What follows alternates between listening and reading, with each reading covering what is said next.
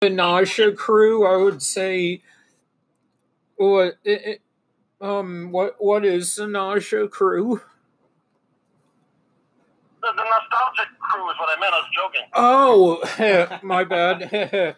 But yeah, with it being the pandemic and everything, I thought, yeah, it was hard to tell. But yeah, another guy is going to join us in a couple of minutes. But yeah, he's running a bit late.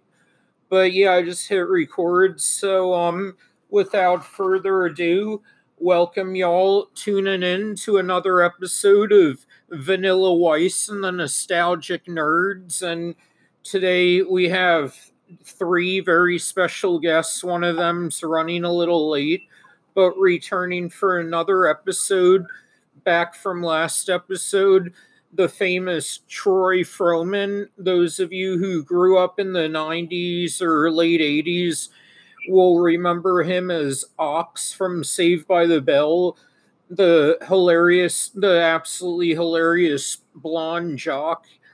And he also was the thuggish guy who was caught smoking or almost got caught smoking weed in the bathroom. Blame for smoking weed. It was just a cigarette. Yeah. Well, Slater shouldn't have added the word "two" when he said, this can kill you too. Because only one of those two kills people. Yeah, I feel you. That was fun. That was a lot of fun. So, what you guys do on the 4th last night? Oh man, I adhered to every guideline, man. I am 44 years old. I have elderly parents I look after, so I just can't take any risk. You know, I work with kids too, so I got to look after them. So I stay at home. I had a little something, you know, a little drink, a little smoke. I went outside, swam in my pool, and I got to watch a free fireworks show. How about you? Man, I wish I was in your pool. But anyway, my wife and I, we closed the restaurant early at 5. We went home waited for the sun to set, and we took our edibles. Nice. And did you catch the video I made on the way I was exiting my house? Oh no, you gotta post it for me. Yeah, I'd love to check it out. I posted it last night. It's called Happy Purge of July. But yeah, is it on your page? I'll check it out. It's on my Facebook page, and I guess you were not following me because you would have saw it. Sorry, yeah, I wasn't really on the internet all of yesterday. Anyway, check it out. It's just like 30 seconds long.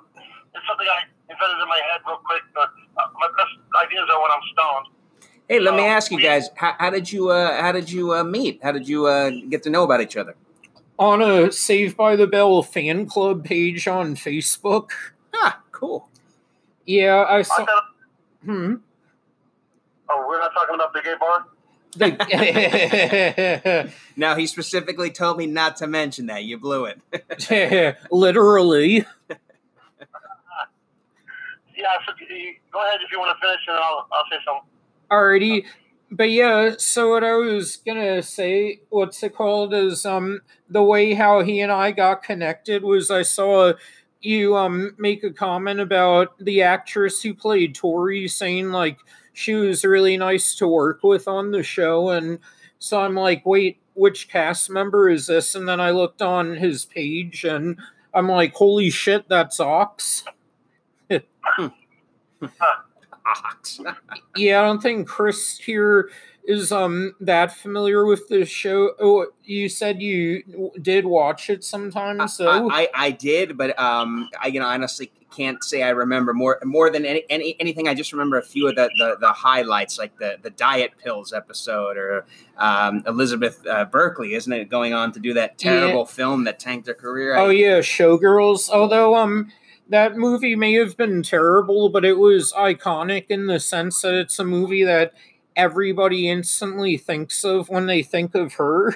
You know, I have to say it's a shame because Hollywood is a cruel mistress, because you know Miley Cyrus essentially did the exact same thing. She turned into trash and her career blew up for it, and then somebody else takes a risky move and it somehow submarines the rest of their career. It's just, you really can't predict anything when you're an entertainer about how your decisions are going to affect your long-term careers. Yeah, glad you told him. Troy was thinking of making a porno himself. What? I was saying, yeah, I'm glad that Chris just gave you that advice right now. Yeah, Troy here was probably going to make a porno himself otherwise. I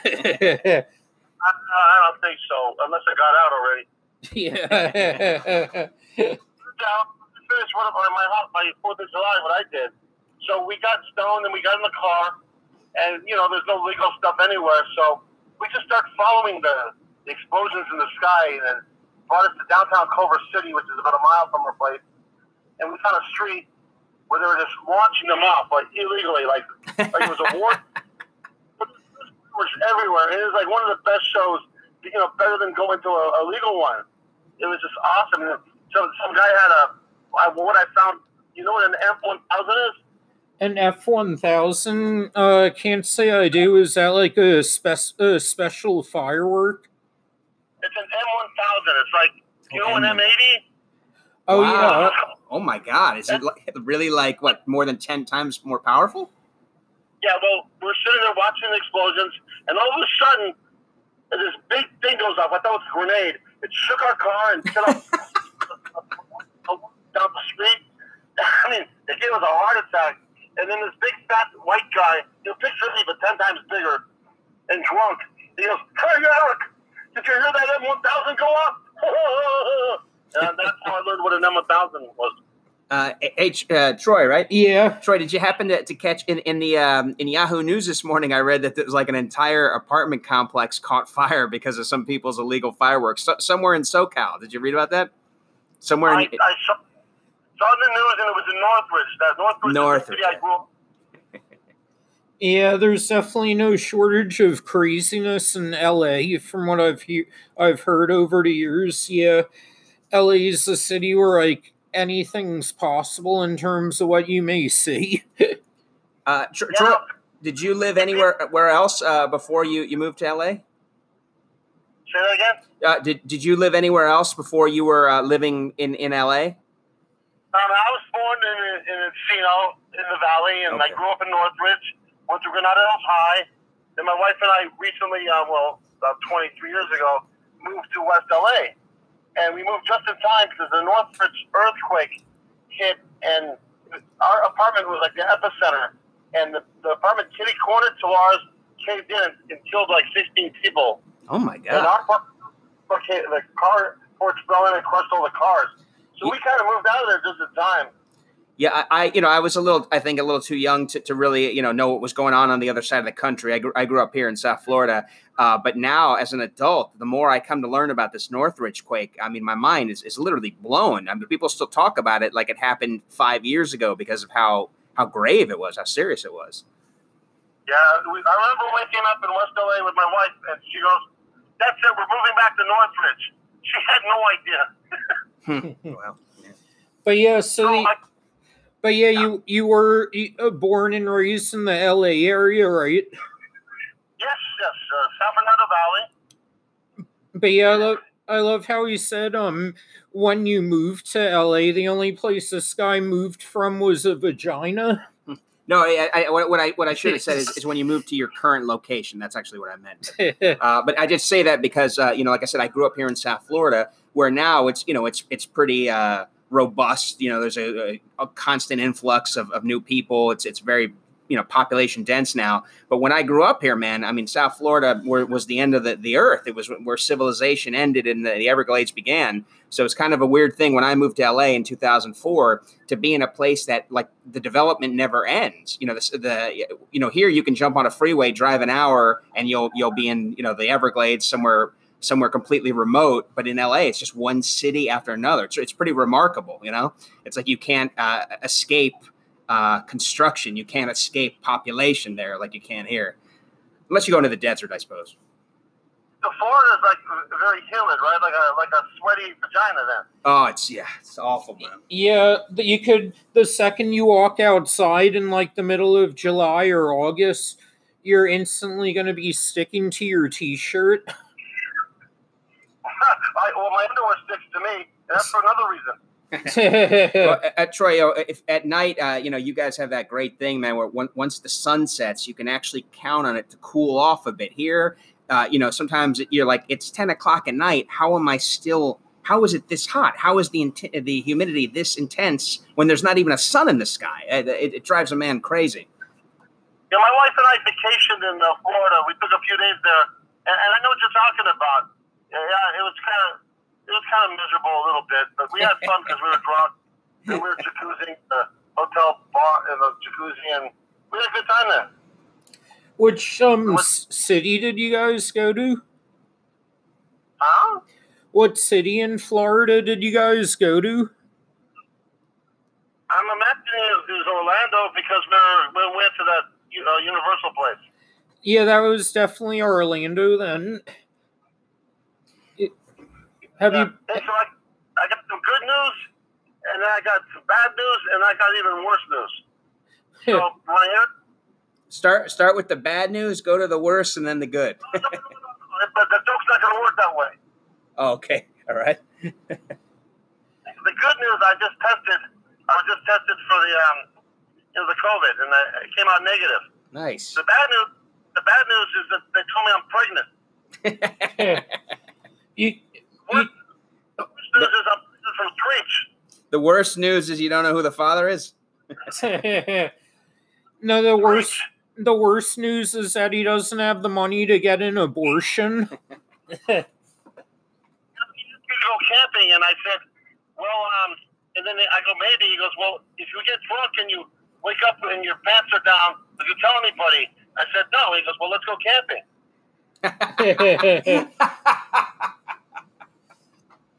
Wow. Hey, Troy, I do promise to make it a point here to see if I can't see some of your work on Saved by the Bell. Yeah, I don't know if it's just too many years have passed and my memory isn't what it used to be, but like I said, I only remember a few things. You and I have a tangential connection, though, a very tenuous tangential connection. Many years ago, shortly before I left in 2014. A friend of mine tried to hook me up with a job ghostwriting stand-up comedy for Mr. Belding, who was, I guess, trying to break into that market. Yeah. Did you?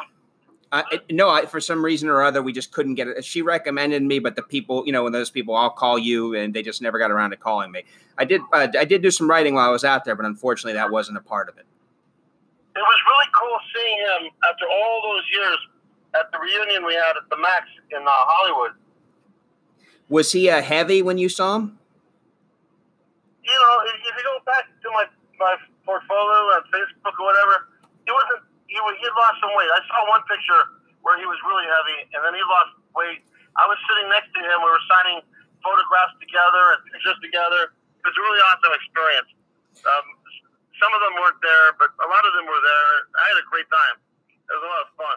Yeah, reunions are always really fun. I hear that it's like a blast from the past for cast members who are child stars, and particularly since those are people they grew up with and everything. And for 2 hours, I felt like a big time star. The people were coming in. Oh, Doc, the picture with Doc, an autograph with Doc. It was really cool. I felt like like one of the main characters there, even though I was only on 9 episodes. But you said you've considered doing stand-up, right? That's something I think based on how good you were with your timing on the show, I think you would be very good at stand-up. Yeah, I mentioned that, I was toying with the idea, but I don't know if I could I don't know. I've never tried it. Maybe one day. Right now I'm too busy. Maybe one day, yes. But right now I'm too busy trying to keep this restaurant alive, Well, if you don't mind me asking, Troy, maybe Dan knows. I don't. Tell me about this restaurant. What? I mean, is it something? It sounds like something you're newly into. It's our family restaurant. It's been for years. The generation. It started in Cleveland with my grandpa, and then my dad is he's the business genius. I'm Mr. Dumbass. But anyway. But your struggles are what, COVID related? Because it sounds like you've been putting in a lot of time and effort. That's the impression I got. Yes, they closed down our dining room, so we only have pickup and deliveries. So it's we're only making a third of what we were before, basically. So we're struggling. We got a government loan, but you have to follow special rules about it. Give employees money while they're sitting at home, things like that. But it's looking positive. We'll probably make it, and that's a struggle. Yeah, I know. It sucks. The whole pandemic has done a Ron Jeremy to all of us. It's fucked everybody. Yeah, the acting and auditions for me, and whatever it is for you. Also. Yeah, for us it was being able to perform at shows and open mics and stuff, and not to mention the fact there's no concerts or even like baseball games or anything right now. Yeah, and then you got the fucking riots didn't help. All those people, like sardines in the street, and then the younger crowd being all waxed and walking around without masks. It's not helping. Yeah, it's frightening, man. I live here in Florida, and they said, yesterday we set a new record with the reported cases, and then today we beat that record with the reported cases. So literally from one day to the next, we're breaking our record from the previous day. I just read something about in Texas, man, and they really have it in their heads that this is some kind of like political issue or left-wing conspiracy, and that they're somehow sticking it to the libs by not cooperating, by refusing to wear a mask. So that's a scary thing, that you have people that are literally willing to burn themselves to the ground to prove a point that really doesn't mean a whole lot of anything. Well, the shit is real, and I'll tell you why. My dad got it. My brother got it. My brother-in-law got it. They thought they were all going to die. Jesus. They were miserable. They thought they were going to absolutely die. So I did get tested, and I'm negative. My wife's negative. The only good thing about the whole mess is because of the mask, you don't have to see all the ugly people. Yeah, exactly. Well, one of the jokes I use, I go, the whole world's turned into a bunch of Palestinian chicks. It's now illegal to show your face in public. Yeah. Something interesting, since Dan just mentioned that, I actually had a chance for a while. I was traveling to the Middle East with some regularity.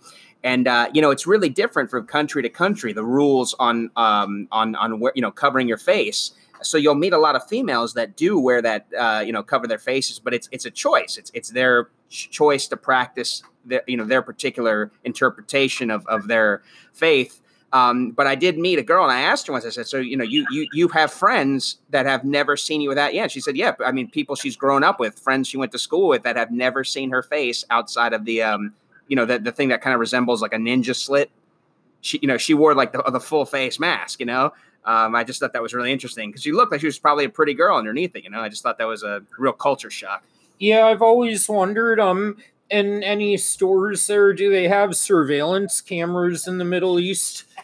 Because surveillance cameras would be pointless there. You can't see the person anyway. That's funny. Yeah. Stop the lady in black. There's 13 of them in here. Yeah, exactly. Oh, can you describe the suspect? They had brown eyes, and they sounded brown skin, brown eyes. Yeah, and they had tits, so they were probably a woman, but who knows? Yeah, that's funny, but with the high-tech equipment now and the facial recognition, I think they can get past that. No, you're correct. They say the single most damning or effective, whatever you want to call it, feature of facial recognition is the space and the symmetry of your eyes. So even if you cover everything else up, if you leave your eyes open, you're still giving it its best in. They say if you really want to confound facial recognition technology, sunglasses are probably the most effective thing you can do. Wow. Hey, when those chicks give you a head, do they cut a hole in that mask? I will tell you a funny story. One of the countries I was in, I was kind of being escorted by these, young bucks, these, military studs.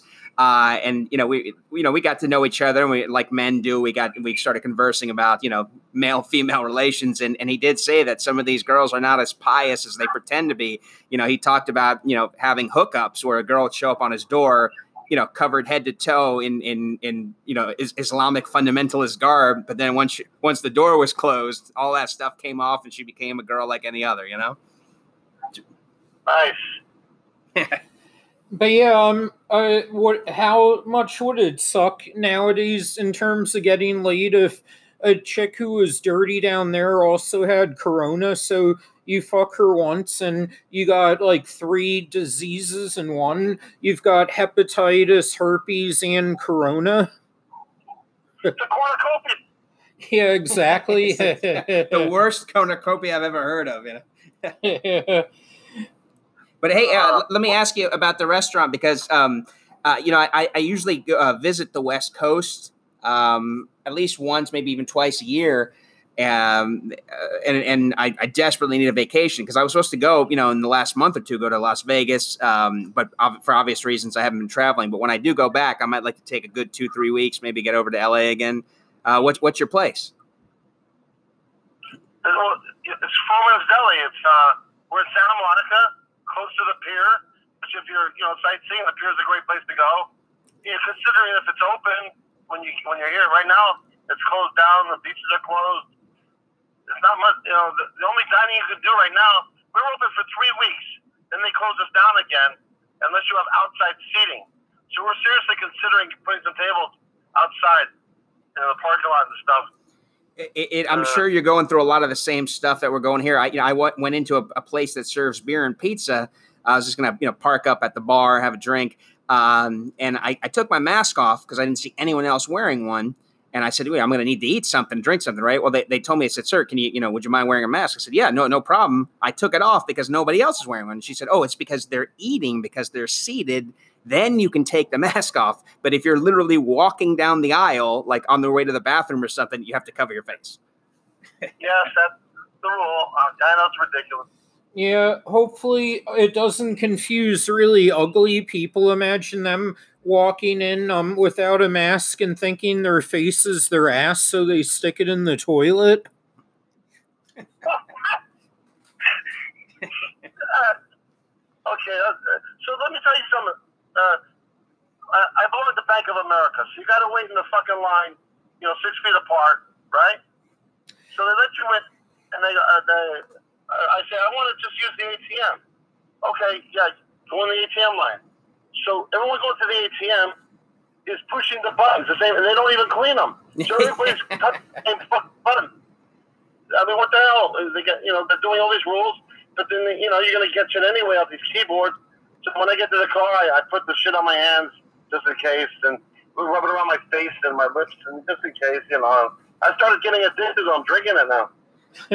Yeah, I almost feel the same way. I try and stay positive about this and not, focus on the negative. But I heard from a friend that my gym had opened up, LA Fitness, after like months of being closed. So I go in there a couple days ago, and they take your temperature, they make you wear a mask. But once you get in and you're working out, you don't have to wear the mask anymore. So there's people huffing and puffing, sweating all over the equipment. You're supposed to wipe it down, but obviously there's no way to enforce that. You know what I mean? It's just crazy. And worse than that, they closed down for distancing. They closed down like every other machine, right? But now that just means that there's fewer machines and more people crowding around each available machine to wait for it. So, I think this whole thing is honestly a hoax. And really the best thing you can do is make a decision. Am I going to hold up in my house for the next year, or am I just going to go out there and roll the dice, Yeah. I wonder what we would all be doing, and let's say it was like the mid-90s before we had all this technology and the internet. What do you think you would be doing to occupy your time? Oh my God, yeah. Yeah, during this whole social quarantine. For me, in a way, it wouldn't be so bad because 90s entertainment like TV and movies were way better, so I would probably just spend the day watching TV or movies. And we'd all be playing Atari 2600. Oh, yeah. I would probably just have a Saved by the Bell marathon all day. Oh, man. Yeah. What else? But, yeah, what's it called? So how was it with working with the rest of the cast on that show? Where they seem like they'd be a good group of people. I hope they were. Everybody was fantastic. Everybody was great. I never had a problem with anybody. I made the director mad once.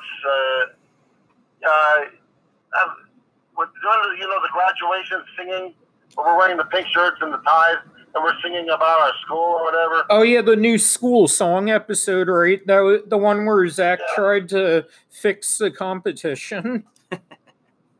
Well, anyway, I didn't feel like singing, so I was mouthing the words, and then the director comes up to me and goes, "Are you singing or are you mouthing the words?" I don't feel, I'm not a good singer. I was just mouthing it. He goes, "You're an actor, so start acting." And I started. Is it bad that I still remember the exact words to that song? Well, not if you're gay, but anyway. Well, I'm a switch hitter. Does that count? Just playing around. I think it's sweet that you remember it because it's part of your youth. Me, I couldn't remember it at all right now. I wasn't into the song, but I can see from your point of view how special it would be to you, and I'm not joking around. I understand. Yeah, but if I'm not mistaken, that was the last recorded episode of the high school years, right? Because what's it called? They showed the graduation one after that one, but I think didn't they film the school song one last? That was my last episode. Troy, I'm always curious about this. Whenever somebody gets into something memorable like this role, did you know when you auditioned for it that it was going to be like a recurring? Did you think much of it? Did you Because I know when I was an actor in LA, sometimes I'd read the breakdown and I'd go like, this isn't for me, and I'd kind of go in half-heartedly, and then sometimes I'd be surprised that I was called for a callback, and then other times I'd give 100%. And when I didn't get that call back, I'd almost want to harass my agent and tell him, something was wrong. They picked me. They had to, right? Oh, man. What shows were you on? Well, the best I ever did in my 10 years there is a hidden camera show called Socially Offensive Behavior. It was on BET. I'll try not to bore you with the details, but long story short, I went to a place where they had an open mic, right? It's no longer. It may not even be there anymore. The Westwood Brewery in Westwood. Maybe, I don't know. Well, it used to have this neat kind of like third level, like an attic almost, and they used to do stand up there a couple nights a week. So I showed up to get some time. Unbeknownst to me, they canceled the mic and they had a private show where stand ups were auditioning for the producers of a hidden camera show. So I literally used deception to get on that stage. I made it appear like I was supposed to be there, and I did a set. The set went well, and they ended up, calling me in. I did a couple more auditions, and I got on the program. Nice. Now, going back to the answer that you wanted, my manager called me about the Scud thing, and I auditioned. Obviously, I got it. And then I got a call the next day or two later saying they love you, but they don't want to put Scud in anymore. They're going to try you as this character named Ox, a dumb jock. You have to go in there tomorrow morning and read a couple lines just to get the okay that you're right for the job.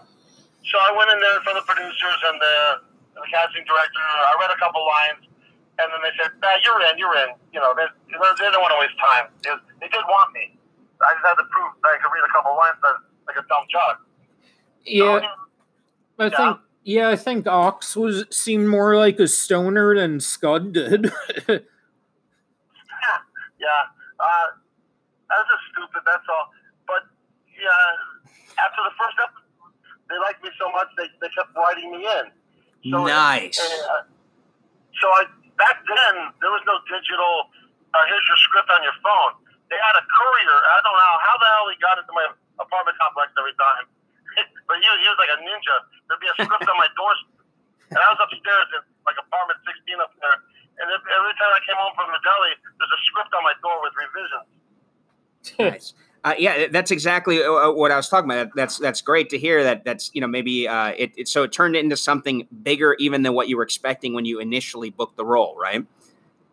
Right, and even after I finished the whole thing, years later, it just started just going gangbusters of how popular that show got. So when I joined Facebook, is when everybody discovered me. Hey, Ox, where you been? Da, da, da, da. So basically, joining Facebook got me back into acting with everybody's, enthusiasm and my family. And yeah, good for you, man. I had a friend say the people that appeared in that clip, so they had to kind of have a sit down with him about a movie that he was a small part of 30 years prior. It really is an amazing thing. You never know what how big something can become somewhere down the road. But yeah, in Saved by the Bells, one of those shows that everybody's heard of, even the younger generations. They may not be familiar with it, but I'm sure if you mention the title, they've heard of it at least before. It's almost like something that would be on their Nick at Night right now. Right. Now, before we go any further, the guy you're talking about, Joel, his name's Joel Weiss. That's him. Yeah, that's him. Now, listen to me. I did a movie with him called Street Soldiers. We're both co-starring in the same movie. You can go to YouTube, get Street Soldiers. You can see us both. It's a great action movie with kids and karate and we're the bad guys. Me and Joel and we're the Judas Priest and this guy named Jeff Rector. He's the leader. You're going to see a lot of faces in there, and it's a great movie. 1991, the same year I was doing the Saved by the Bell, and Joel Weiss is great. Yeah, that's crazy, man. That's what a small world. I certainly never expected that to happen. But he did tell me when we used to work together, because we had a goofy kind of like a catering job, and that's how we'd run into each other. He would tell me, he said, I've been acting, since I was real young, and he said he's been in something like 50 films in various capacities. So I guess it makes sense that I would run into somebody who knows who he is, or much less starred with him. That's really cool. Well, I really want you to watch this movie, Street Soldiers. It's look at YouTube. It's an hour and a half, and it's great. It's a great, fun movie. Okay, yeah, if it's on YouTube, no problem. Because I know I don't have any streaming channels or anything like that. But if it's on YouTube, I shouldn't have any problem accessing it. Very cool.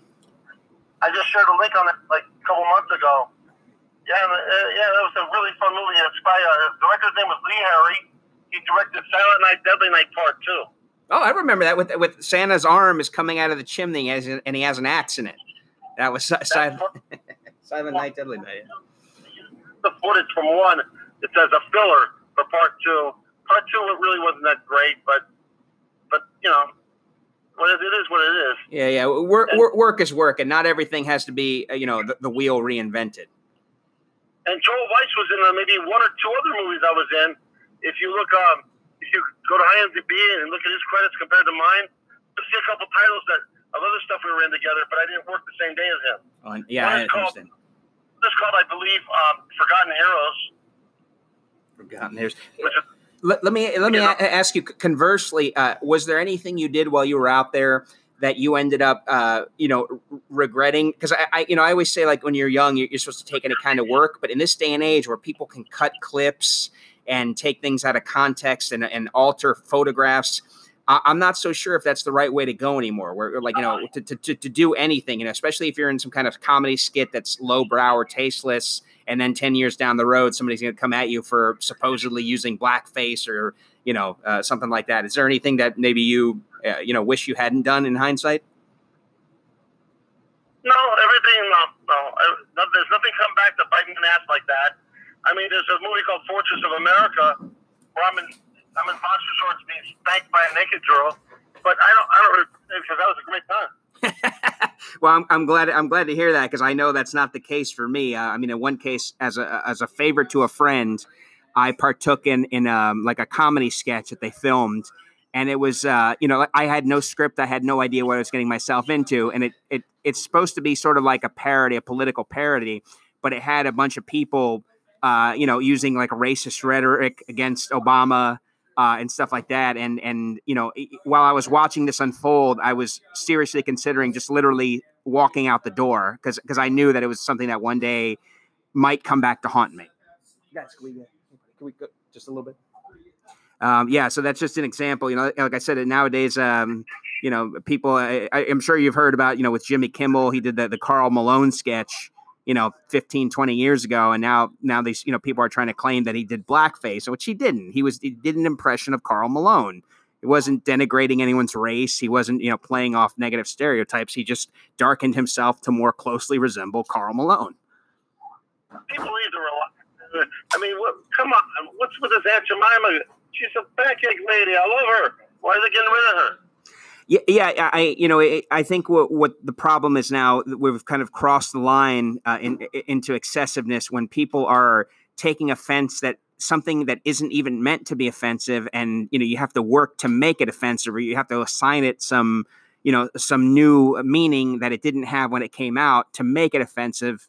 I think a lot of it, probably half of it, is just slacktivism. It's people who want to feel good about themselves. They want to pretend they did something by posting something on Facebook, or they want to pretend that they matter, that their opinion matters.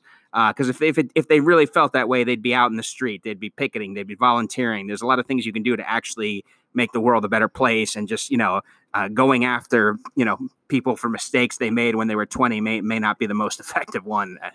Well, that, but also the fact that I feel like the PCers naturally made people much angrier, so now they're already in a bad mood and they're looking for a reason to be pissed off about something. Well, it makes them feel alive. This thing with social media, and the fact that people who are completely random can get 2 million views off of something they say, has empowered people to want to be important, to want to be pseudo celebrities, right? And to do that, they have to try and drum up drama. They have to be muckrakers, right? So that's why they're constantly looking for something to be offended about, because then they can post on Twitter that they were offended and maybe get retweets, right? There's a name for these people. They're called busybodies. Yeah, there you go, bud. But yeah, speaking of which, our other guest just walked in, so we're now currently welcoming my man JP Cower. He's partaking with us, and I believe he's a Saved by the Bell fan too. Is that right? Not really. I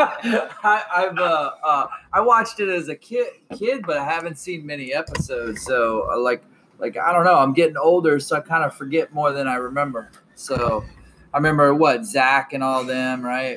What's the principal's name? Mr. Belding. Funny enough, we were talking about him earlier, about how he put on a lot of weight, and he's trying to get into stand-up himself. Right now? Yeah. Oh, okay. He's been at it for a couple of years, because I left 6 years ago, and that writing gig was before that. Oh, okay. But yeah, and Troy, you said you're still in touch with him, right? We're Facebook friends, and I talked to him once in a while on Messenger, and I ran into him at the reunion a couple years ago at the Max. And here's some fair warning. I got 7 minutes left before I got to get back to the work, okay? So if anything else you want to talk about, let's squeeze it into 7 minutes. I guess right now I'll let JP ask the questions, because he's a newcomer, so JP, fire away. All right. What are you currently doing now? I'm sitting in my car. Yeah, I know. I figured as much, but it's interesting because I'm pretty sure a lot of productions are down now. So if you were still acting, you kind of got sidetracked with everything that's going on in the world, correct? All right. Yeah. Right now, currently, last year I filmed in Atlanta, Georgia, a movie called The Stalker. It just found distribution, and it should be on platforms very soon, Netflix, Vudu, whatever. So I'm promoting that. I'll co-star in it. Please look out for The Stalker. Please join me on YouTube, everyone, Facebook, everyone, Instagram, everyone. Check out my video I made last night called Happy Purge of July. And I'm doing some auditions here and there via video. I did an audition for a Brad Pitt movie that's supposed to be for next year. So maybe they'll sideswipe me later, and I'll hear that I got it or something. But I'm doing as much as I can possibly do during all this shit. Right. I figure a lot of us, I'm a comedian myself, so I actually started a podcast, started interviewing as many people, and it's nice that you reach out and join this podcast. So appreciate it. Oh yeah, Troy's the fucking man. But yeah, he and Dustin Diamond were the two funniest ones on the show. Oh, okay. Yeah, I looked him up a little bit. Yeah, so he was the big guy, right? Yep, the big blonde guy. And in another episode, he played a cigarette smoker who they mistook as an angry stoner, which is an oxymoron. Yes. I was a kid, and I was wearing the Slayer shirt. Slayer shirt, the leather jacket, that was all mine. Yeah, but yeah, there's one part when after they realize it wasn't his joint, they're like, "Oh, sorry for accusing you of smoking weed. We just figured by your thuggish exterior that you would do something like that." I'm like, again, oxymoron. It happens. Yeah, when you're high, you're too lazy to want to fight anybody. Well, Troy, I know you said you're short on time, but yeah, like I said, if you ever come out here on vacation or something, man, please let me know, man. I consider myself something of a foodie, and I love nothing better than to take people from out of town around and show them, a lot of the hidden hot spots, places to dine. There's one in Coral Springs. If you into heavy metal, or were you as a kid? I'm more of an alternative music kind of guy. I do like some heavy metal. Well, I grew up when I was a kid. I'm not into it anymore, but when I was a kid, I used to idolize Iron Maiden, Scorpions, right? Well, the drummer from Iron Maiden has a little restaurant out in Coral Springs. It blows my mind that nobody knows about it.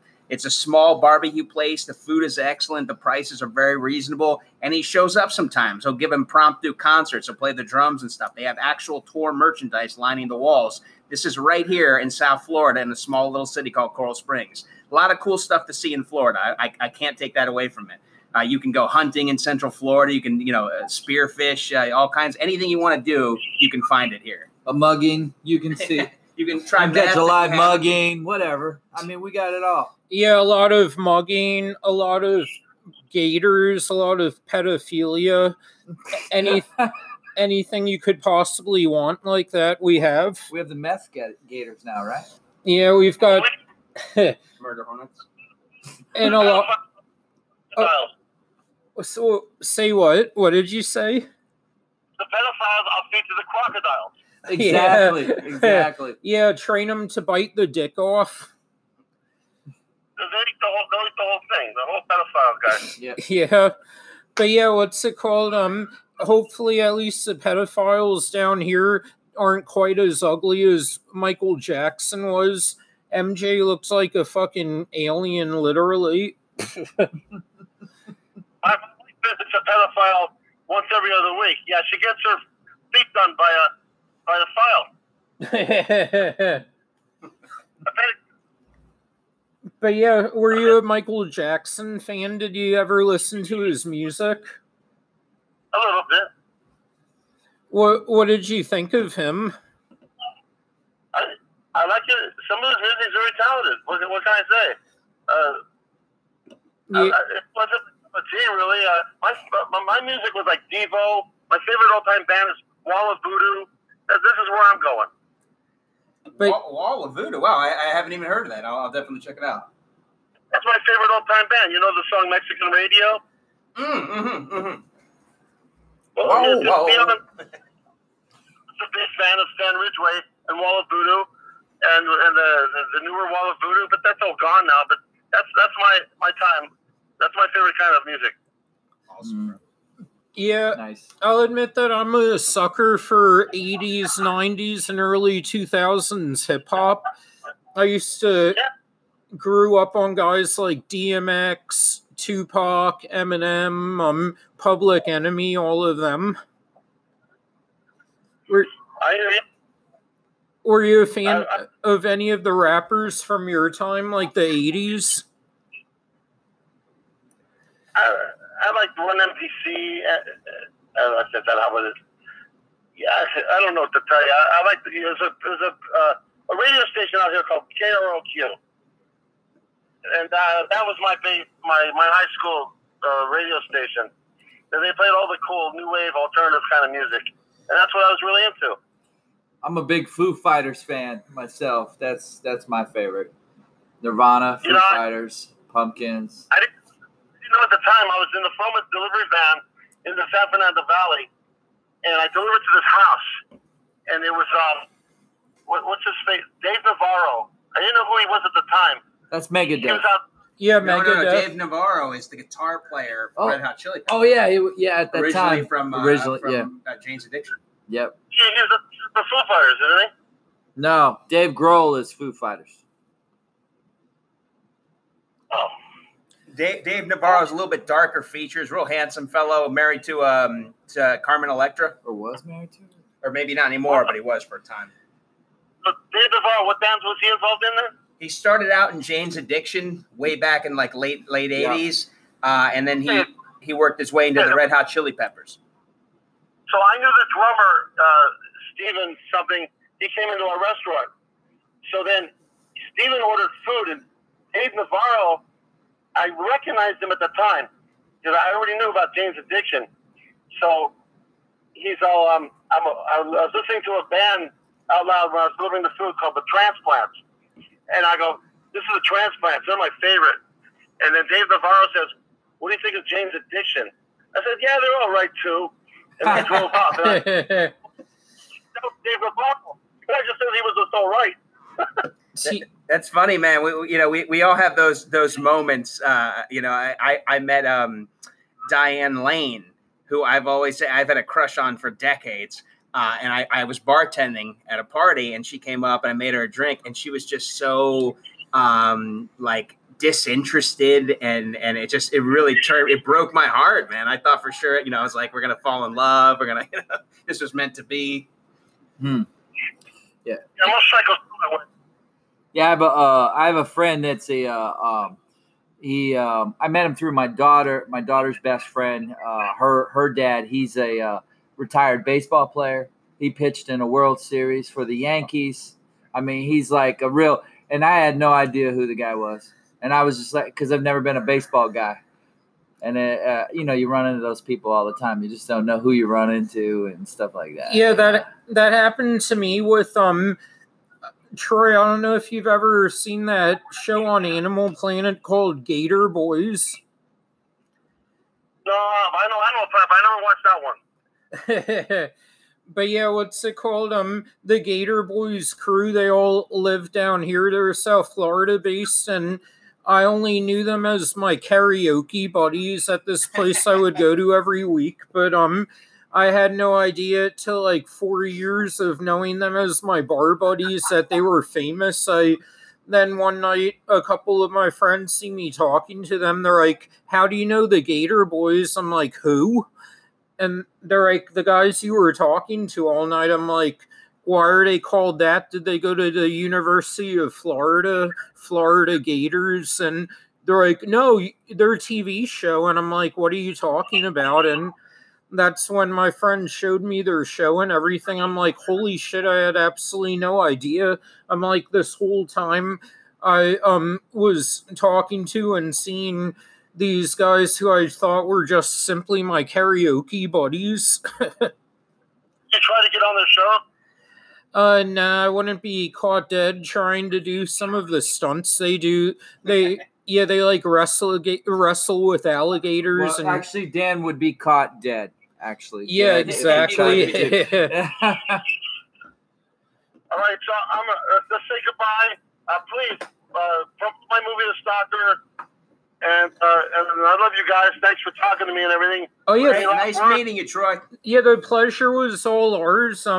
Particularly mine being a huge diehard Saved by the Bell fan, and given the fact that you were literally like my favorite of the side characters, either you were Mr. Tuttle, the teacher. Oh yeah, my favorite character is Max. Max the nerd. Yeah. Yeah, I loved Max too. Do you have a favorite episode?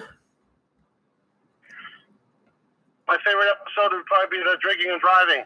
Oh yeah, that one. The one where Zach proved to be a complete lightweight, got into a collision from like 2 or 3 beers. Yeah, well, they're trying to teach kids a lesson, Yeah, well, to me, it was almost like Zach tried to blame the beers for the fact that he was a really shitty driver. Okay, man, I gotta go. Really, my wife's looking at me through the door. Oh shit! You gotta get your... Yeah, good luck. You'll have to let us know next time how badly she chewed you out. She's not gonna, but check out my video. You got it. The Def- stalker. The stalker will do. Are you the stalker? Do you want? I'm one of the suspects. Oh, okay. Maybe you are. Okay. Can't wait I'm to not see allowed it. to- You have to watch it and find out. And it's only a freaking hour long. Okay. And if you have the link, send it to us if you can. The movie is When it comes out on platform, we'll look for it. right. Do that. But watch my 4th of July video I made last night. Yeah, that I'll definitely do. I'm sure it's a riot. All right. It's funny a little bit. Okay, I love you guys. Bye. Take care. Bye. Yeah, sorry you missed most of it. Look, okay, I went up north to meet Marissa. You know Marissa? Oh, yeah. Right. She's my girlfriend. So Oh, really? I went to meet her for lunch, and then we ended up having a dumb waiter, which it was like a little slow. Everything. The Nausea Crew, I would say. What is the Nausea Crew? The nostalgic crew is what I meant. I was joking. Oh, my bad. But yeah, with it being the pandemic and everything, I thought, yeah, it was hard to tell. But yeah, another guy is going to join us in a couple of minutes. But yeah, he's running a bit late. But yeah, I just hit record. So without further ado, welcome y'all tuning in to another episode of Vanilla Weiss and the Nostalgic Nerds. And today we have 3 very special guests. One of them's running a little late, but returning for another episode. Back from last episode, the famous Troy Froman. Those of you who grew up in the 90s or late 80s will remember him as Ox from Saved by the Bell, the absolutely hilarious blonde jock.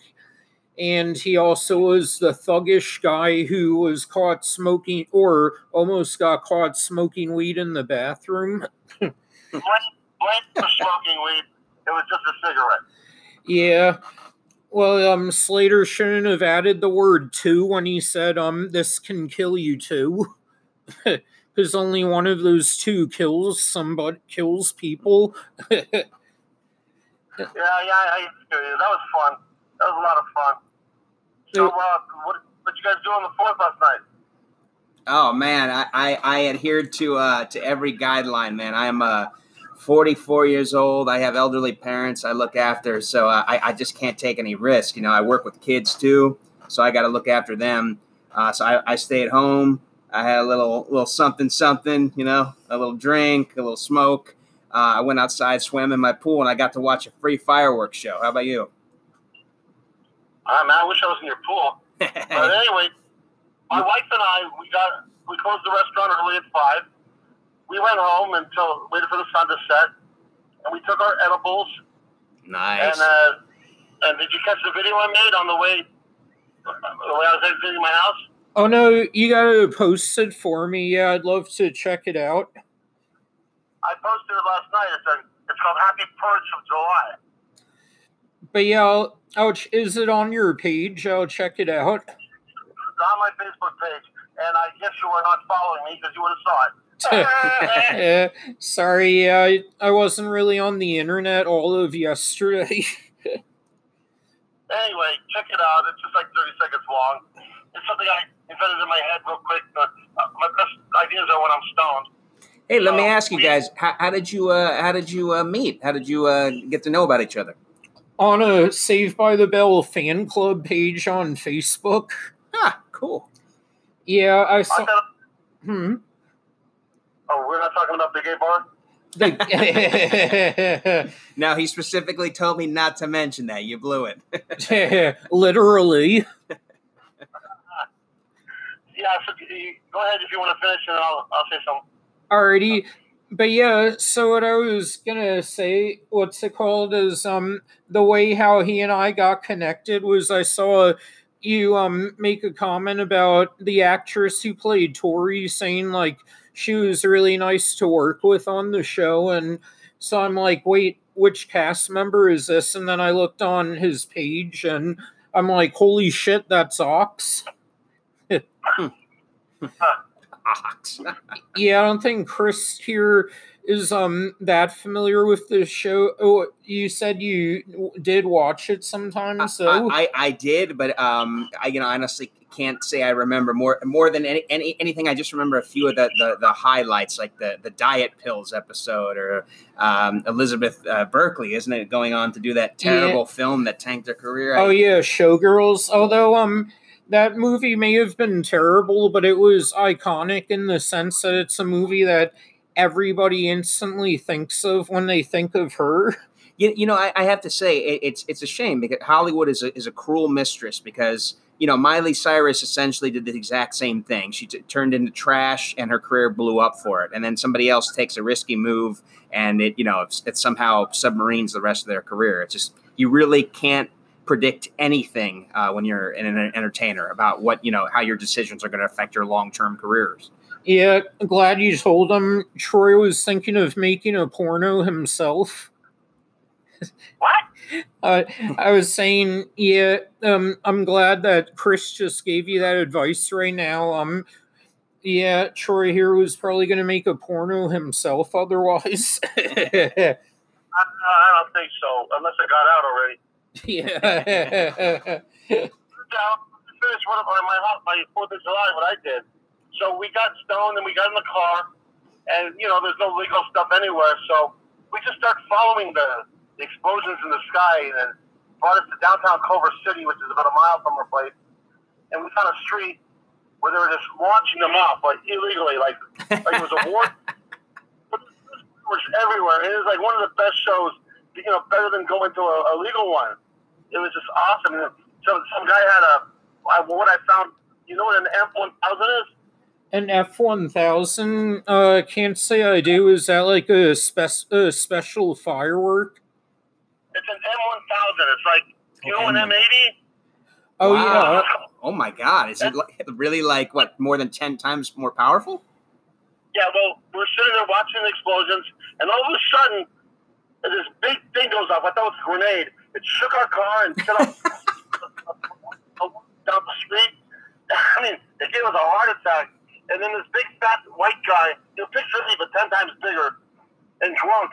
He goes, "Hey, Eric, did you hear that M1000 go off?" And that's how I learned what an M1000 was.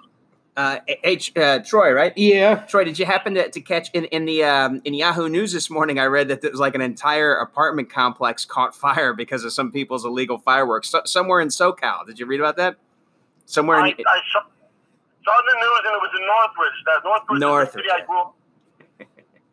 Yeah, there's definitely no shortage of craziness in LA from what I've heard over the years. Yeah, LA is a city where like anything's possible in terms of what you may see.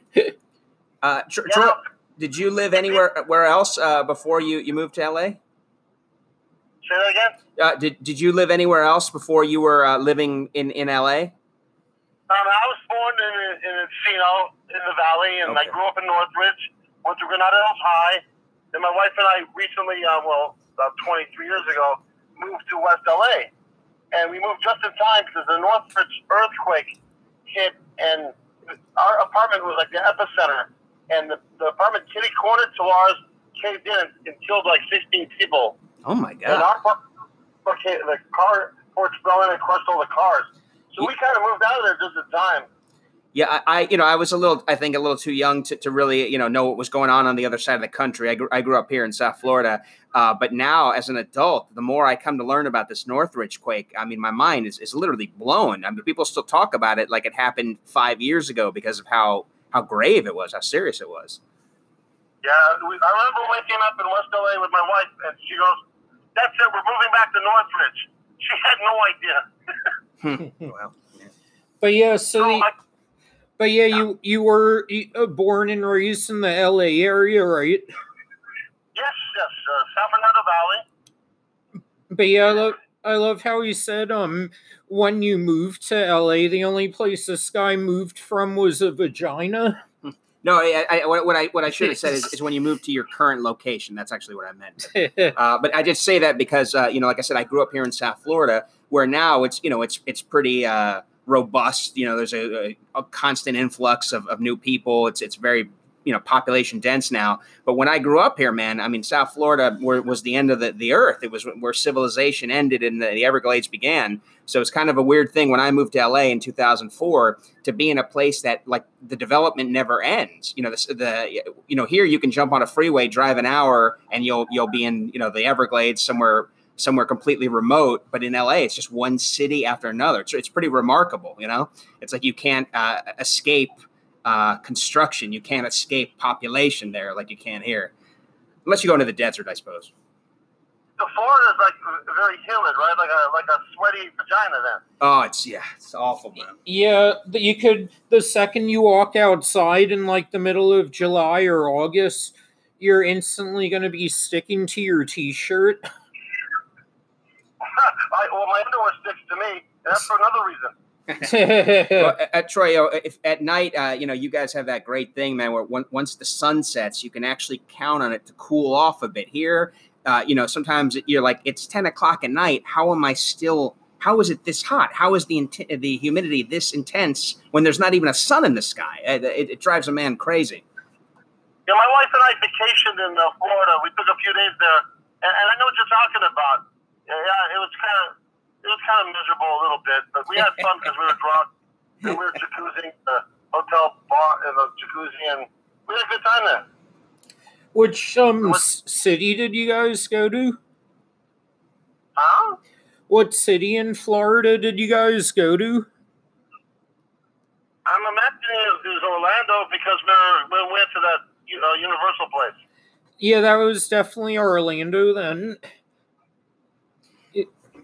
So I got some good news, and then I got some bad news, and I got even worse news. So, Ryan? Start with the bad news, go to the worst, and then the good. But the joke's not going to work that way. Oh, okay. All right. The good news, I was just tested for the COVID, and it came out negative. Nice. The bad news is that they told me I'm pregnant. The worst news is I'm from Twitch. The worst news is you don't know who the father is. No, the worst news is that he doesn't have the money to get an abortion. You go camping, and I said, well, and then I go, maybe. He goes, well, if you get drunk and you wake up and your pants are down, did you tell anybody? I said, no. He goes, well, let's go camping.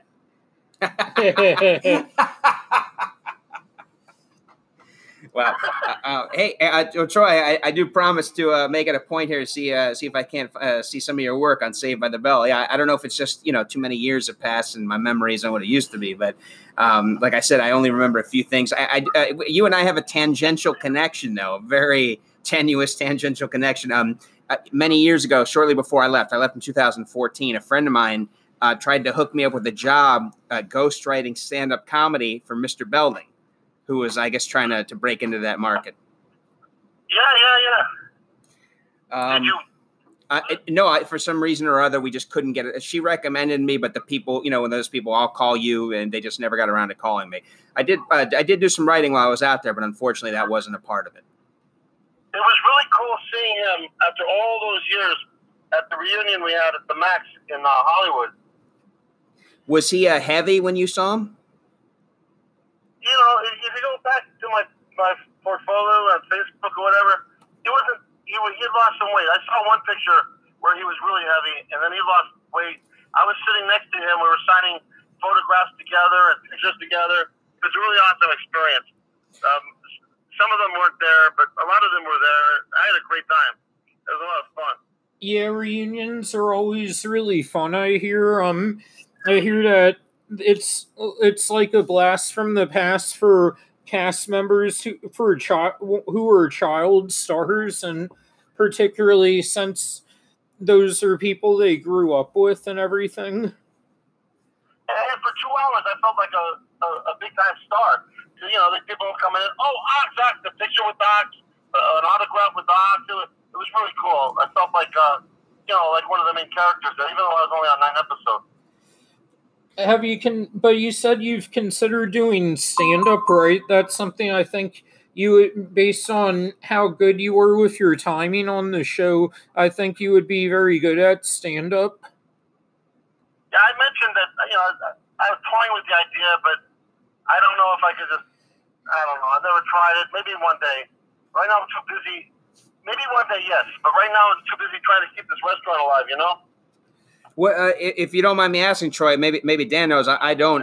Tell me about this restaurant. What? I mean, is it something? It sounds like something you're newly into. It's our family restaurant. It's been for years. The generation. It started in Cleveland with my grandpa, and then my dad is he's the business genius. I'm Mr. Dumbass. But anyway. But your struggles are what, COVID related? Because it sounds like you've been putting in a lot of time and effort. That's the impression I got. They closed down our dining room, so we only have pickup and deliveries. So it's, you know, we're only making a third of what we were before, basically. So we're struggling. We got a government loan, but you have to follow special rules about it. Give employees money while they're sitting at home, things like that. But it's looking positive. We'll probably make it, but it's a struggle. Yeah, I know. It sucks. The whole pandemic has done a Ron Jeremy to all of us. It's fucked everybody. Yeah, the acting and auditions for me, and whatever it is for you. Also. Yeah, for us it was being able to perform at shows and open mics and stuff, and not to mention the fact there's no concerts or even like baseball games or anything right now. Yeah, and then you got the fucking riots didn't help. All those people, sardines in the street, and then the younger crowd being all lax and walking around without masks. It's not helping. Yeah, it's frightening, man. You know, I live here in Florida, and they said, you know, yesterday we set a new record with the reported cases, and then today we beat that record with the reported cases. So literally from one day to the next, we're breaking our record from the previous day. I just read something about in Texas, man, and they really have it in their heads that this is some kind of like political issue or left-wing conspiracy, and that they're somehow sticking it to the libs by not cooperating, by refusing to wear a mask. So that's a scary thing, that you have people that are literally willing to burn themselves to the ground to prove a point that really doesn't mean a whole lot of anything. Well, the shit is real, and I'll tell you why.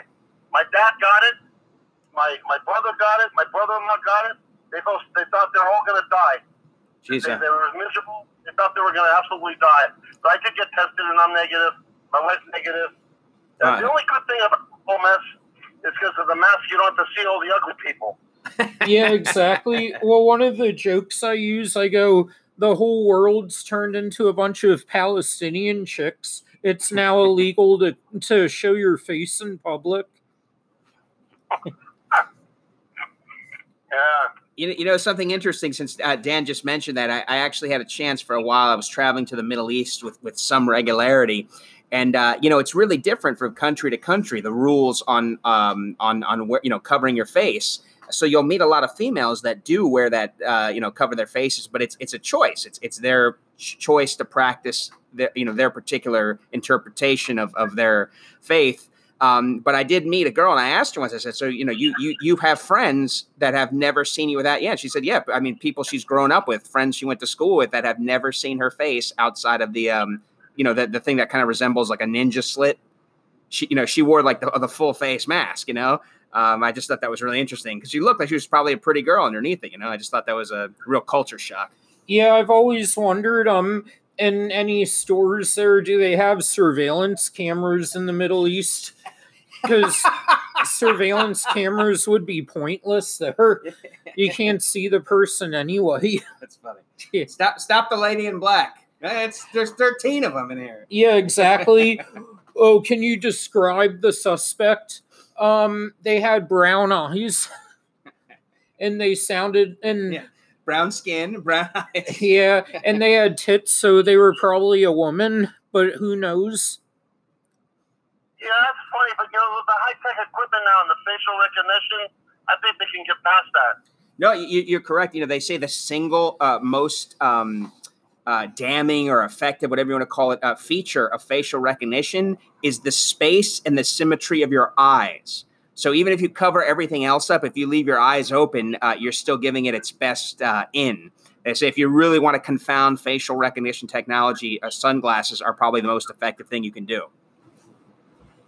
Wow. Hey, when those chicks give you a head, do they cut a hole in that mask? I will tell you a funny story. One of the countries I was in, I was kind of being escorted by these, young bucks, these, military studs. And we got to know each other, and we, like men do, we started conversing about, male-female relations. And he did say that some of these girls are not as pious as they pretend to be. He talked about, having hookups where a girl would show up on his door, covered head to toe in Islamic fundamentalist garb. But then once the door was closed, all that stuff came off and she became a girl like any other, Nice. But yeah, how much would it suck nowadays in terms of getting laid if a chick who was dirty down there also had corona? So you fuck her once and you got like 3 diseases in one. You've got hepatitis, herpes, and corona. It's a cornucopia. Yeah, exactly. The worst cornucopia I've ever heard of. But hey, let me ask you about the restaurant because, I usually visit the West Coast at least once, maybe even twice a year. And I desperately need a vacation because I was supposed to go, in the last month or two, go to Las Vegas. But for obvious reasons, I haven't been traveling. But when I do go back, I might like to take a good 2-3 weeks, maybe get over to LA again. What's your place? It's Foreman's Deli. We're in Santa Monica, close to the pier, which if you're, sightseeing, the pier is a great place to go. Considering if it's open when you're here. Right now, it's closed down. The beaches are closed. It's not much, the only dining you can do right now, we're open for 3 weeks. Then they close us down again unless you have outside seating. So we're seriously considering putting some tables outside in the parking lot and stuff. I'm sure you're going through a lot of the same stuff that we're going here. I went into a place that serves beer and pizza. I was just going to, park up at the bar, have a drink. And I took my mask off because I didn't see anyone else wearing one. And I said, wait, I'm going to need to eat something, drink something, right? Well, they told me, I said, sir, can you, would you mind wearing a mask? I said, yeah, no problem. I took it off because nobody else is wearing one. And she said, oh, it's because they're eating, because they're seated. Then you can take the mask off. But if you're literally walking down the aisle, like on the way to the bathroom or something, you have to cover your face. Yes, that's the rule. I know it's ridiculous. Yeah, hopefully it doesn't confuse really ugly people. Imagine them walking in without a mask and thinking their face is their ass, so they stick it in the toilet. Okay,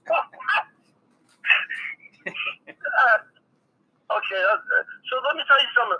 I belong at the Bank of America, so you got to wait in the fucking line, 6 feet apart, right? So they let you in, and I say, I want to just use the ATM. Okay, yeah, go in the ATM line. So everyone going to the ATM is pushing the buttons the same, and they don't even clean them. So everybody's touching the same fucking button. I mean, what the hell? They're doing all these rules, but then, you're going to get shit anyway off these keyboards.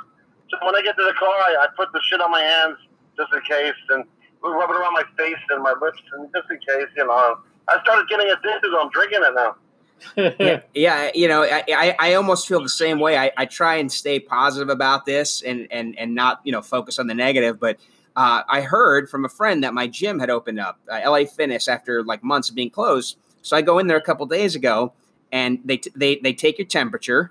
They make you wear a mask. But once you get in and you're working out, you don't have to wear the mask anymore. So there's people huffing and puffing, sweating all over the equipment. You're supposed to wipe it down, but obviously there's no way to enforce that. You know what I mean? It's just crazy. And worse than that, they closed down for distancing. They closed down like every other machine, right? But now that just means that there's fewer machines and more people crowding around each available machine to wait for it. So, I think this whole thing is honestly a hoax.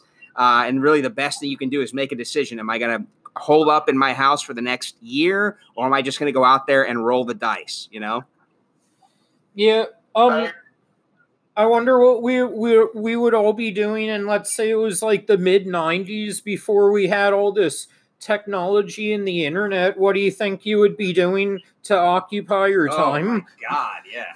Yeah, during this whole social quarantine, for me, in a way, it wouldn't be so bad because '90s entertainment, like TV and movies, were way better. So I would probably just spend the day watching TV or movies. And we'd all be playing Atari 2600. Oh yeah. I would probably just have a Saved by the Bell marathon all day. Oh man, yeah. What else? But yeah, what's it called? So how was it with working with the rest of the cast on that show? Where they seem like they'd be a good group of people. I hope they were. Everybody was fantastic. Everybody was great. I never had a problem with anybody. You know, I made the director mad once. With the graduation singing, where we're wearing the pink shirts and the ties, and we're singing about our school or whatever. Oh yeah, the new school song episode, right? That was the one where Zach tried to fix the competition. Yeah. Well, anyway, I didn't feel like singing, so I was mouthing the words, and then the director comes up to me and goes, "Are you singing or are you mouthing the words?" You know, I don't feel, I'm not a good singer. I'm just mouthing it. He goes, "You're an actor, so start acting." And I started. Is it bad that I still remember the exact words to that song? Well, not if you're gay, but anyway. Well, I'm a switch hitter. Does that count? Just playing around. I think it's sweet that you remember it because it's part of your youth. Me, I couldn't remember it at all right now. You know, I wasn't into the song, but I can see from your point of view how special it would be to you, and I'm not joking around. I understand. Yeah, but yeah, if I'm not mistaken, that was the last recorded episode of the high school years, right? Because what's it called? They showed the graduation one after that one, but I think didn't they film the school song one last? That was my last episode. And Troy, I'm always curious about this. Whenever somebody gets into something memorable like this role, did you know when you auditioned for it that it was going to be like a recurring? Did you think much of it? Did you Because I know when I was an actor in LA, sometimes I'd read the breakdown and I'd go like, this isn't for me, and I'd kind of go in half-heartedly, and then sometimes I'd be surprised that I was called for a callback, and then other times I'd give 100%. And when I didn't get that call back, I'd almost want to harass my agent and tell him, something was wrong. They picked me. They had to, right? Oh, man. What shows were you on? Well, the best I ever did in my 10 years there is a hidden camera show called Socially Offensive Behavior. It was on BET. I'll try not to bore you with the details, but long story short, I went to a place where they had an open mic, right? It's no longer. It may not even be there anymore. The Westwood Brewery in Westwood. Maybe, I don't know. Well, it used to have this neat kind of like third level, like an attic almost, and they used to do stand up there a couple nights a week. So I showed up to get some time. Unbeknownst to me, they'd canceled the mic and they had a private show where stand ups were auditioning for the producers of a hidden camera show. So I literally used deception to get on that stage. I made it appear like I was supposed to be there, and I did a set. The set went well, and they ended up, calling me in. I did a couple more auditions, and I got on the program. Nice. Now, going back to the answer that you wanted, my manager called me about the Scud thing, and I auditioned. Obviously, I got it. And then I got a call the next day or two later saying they love you, but they don't want to put Scud in anymore. They're going to try you as this character named Ox, a dumb jock. You have to go in there tomorrow morning and read a couple lines just to get the okay that you're right for the job. So I went in there in front of the producers and the casting director. I read a couple lines, And then they said, nah, you're in. You know, they didn't want to waste time. They did want me. I just had to prove that I could read a couple lines like a dumb jug. Yeah, I think Ox seemed more like a stoner than Scud did. Yeah. I was just stupid, that's all. But, yeah, after the first episode, they liked me so much, they kept writing me in. So nice. Back then, there was no digital, here's your script on your phone. They had a courier. I don't know how the hell he got into my apartment complex every time. But he was like a ninja. There'd be a script on my doorstep. And I was upstairs in like apartment 16 up there.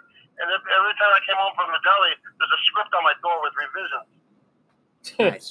Yeah, that's exactly what I was talking about. That's great to hear. That's maybe it turned into something bigger even than what you were expecting when you initially booked the role, right? Right, and even after I finished the whole thing, years later, it just started just going gangbusters of how popular that show got. So when I joined Facebook, is when everybody discovered me. Hey, Ox, where you been? Da, da, da, da. So basically, joining Facebook got me back into acting with everybody's enthusiasm and my family and. Yeah, good for you, man. I had a friend say to people that appeared in that clip, so they had to kind of have a sit down with him about a movie that he was a small part of 30 years prior. It really is an amazing thing. You never know what how big something can become somewhere down the road. But yeah, in Saved by the Bells, one of those shows that everybody's heard of, even the younger generations, they may not be familiar with it, but I'm sure if you mention the title, they've heard of it at least before. It's almost like something that would be on their Nick at Night right now. Right. Now, before we go any further, the guy you're talking about, Joel, his name's Joel Weiss. That's him. Yeah, that's him. Now, listen to me. I did a movie with him called Street Soldiers. We're both co-starring in the same movie. You can go to YouTube, get Street Soldiers. You can see us both. It's a great action movie with kids and karate and we're the bad guys. Me and Joel and the Judas Priest and this guy named Jeff Rector. He's the leader. You're going to see a lot of faces in there, and it's a great movie. 1991, the same year I was doing the Saved by the Bell, and Joel Weiss is great. Yeah, that's crazy, man. That's what a small world. I certainly never expected that to happen. But he did tell me when we used to work together, because we had a goofy kind of like a catering job, and that's how we'd run into each other. He would tell me, he said, I've been acting, since I was real young, and he said he's been in something like 50 films in various capacities. So I guess it makes sense that I would run into somebody who knows who he is, or much less starred with him. That's really cool. Well, I really want you to watch this movie, Street Soldiers. It's look at YouTube. It's an hour and a half, and it's great. It's a great, fun movie. Okay, yeah, if it's on YouTube, no problem. Because I know I don't have any streaming channels or anything like that. But if it's on YouTube, I shouldn't have any problem accessing it. Very cool. I just shared a link on it like a couple months ago. Yeah, that was a really fun movie. It's by the director's name was Lee Harry. He directed Silent Night, Deadly Night Part 2. Oh, I remember that with Santa's arm is coming out of the chimney and he has an axe in it. That was Silent Night, Deadly Night. The footage from one, it says a filler for Part 2. Part 2 it really wasn't that great, but what it is what it is. Yeah. Work is work, and not everything has to be the wheel reinvented. And Joel Weiss was in maybe one or two other movies I was in. If you look, if you go to IMDb and look at his credits compared to mine, you'll see a couple titles of other stuff we were in together, but I didn't work the same day as him. I understand. This is called, I believe, Forgotten Heroes. Forgotten Heroes. Let me ask you. Conversely, was there anything you did while you were out there that you ended up, regretting? Because I always say, like, when you're young, you're supposed to take any kind of work, but in this day and age where people can cut clips and take things out of context and alter photographs, I'm not so sure if that's the right way to go anymore. Where, like, to do anything, especially if you're in some kind of comedy skit that's lowbrow or tasteless, and then 10 years down the road, somebody's going to come at you for supposedly using blackface or something like that. Is there anything that maybe you wish you hadn't done in hindsight? No, everything. There's nothing come back to bite me in the ass like that. I mean, there's a movie called Fortress of America where I'm in boxer shorts being spanked by a naked girl, but I don't because that was a great time. Well, I'm glad to hear that, because I know that's not the case for me. I mean, in one case, as a favor to a friend, I partook in like a comedy sketch that they filmed, and it was I had no script, I had no idea what I was getting myself into, and it's supposed to be sort of like a parody, a political parody, but it had a bunch of people using like racist rhetoric against Obama. And stuff like that. And while I was watching this unfold, I was seriously considering just literally walking out the door because I knew that it was something that one day might come back to haunt me. Guys, can we go just a little bit? So that's just an example. Like I said, nowadays, people, I'm sure you've heard about, with Jimmy Kimmel, he did the Karl Malone sketch, 15, 20 years ago. And now these, people are trying to claim that he did blackface, which he didn't. He did an impression of Karl Malone. He wasn't denigrating anyone's race. He wasn't, playing off negative stereotypes. He just darkened himself to more closely resemble Karl Malone. People need to relax. I mean, come on. What's with this Aunt Jemima? She's a pancake lady. I love her. Why are they getting rid of her? Yeah. I think what the problem is now, we've kind of crossed the line into excessiveness when people are taking offense that something that isn't even meant to be offensive, and you have to work to make it offensive, or you have to assign it some new meaning that it didn't have when it came out to make it offensive. I think a lot of it, probably half of it, is just slacktivism. It's people who want to feel good about themselves. They want to pretend they did something by posting something on Facebook, or they want to pretend that they matter, that their opinion matters. Because if they really felt that way, they'd be out in the street, they'd be picketing, they'd be volunteering. There's a lot of things you can do to actually make the world a better place, and just going after people for mistakes they made when they were 20 may not be the most effective one. Well, that, but also the fact that I feel like the PCers naturally made people much angrier, so now they're already in a bad mood and they're looking for a reason to be like pissed off about something. Well, it makes them feel alive.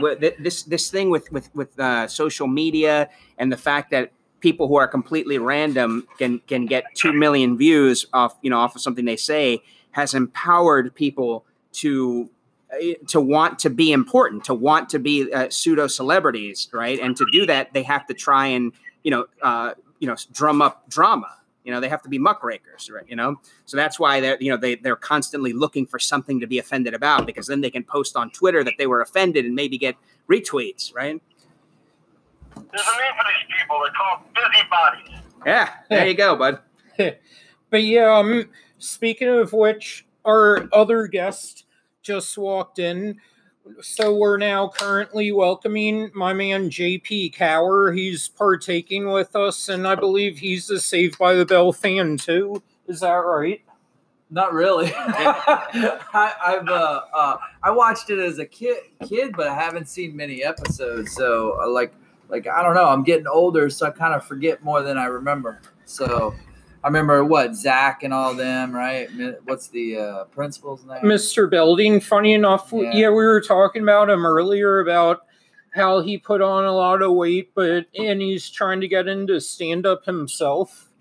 Right now? Yeah. Oh, okay. He's been at it for a couple years, because I left 6 years ago, and that writing gig was before that.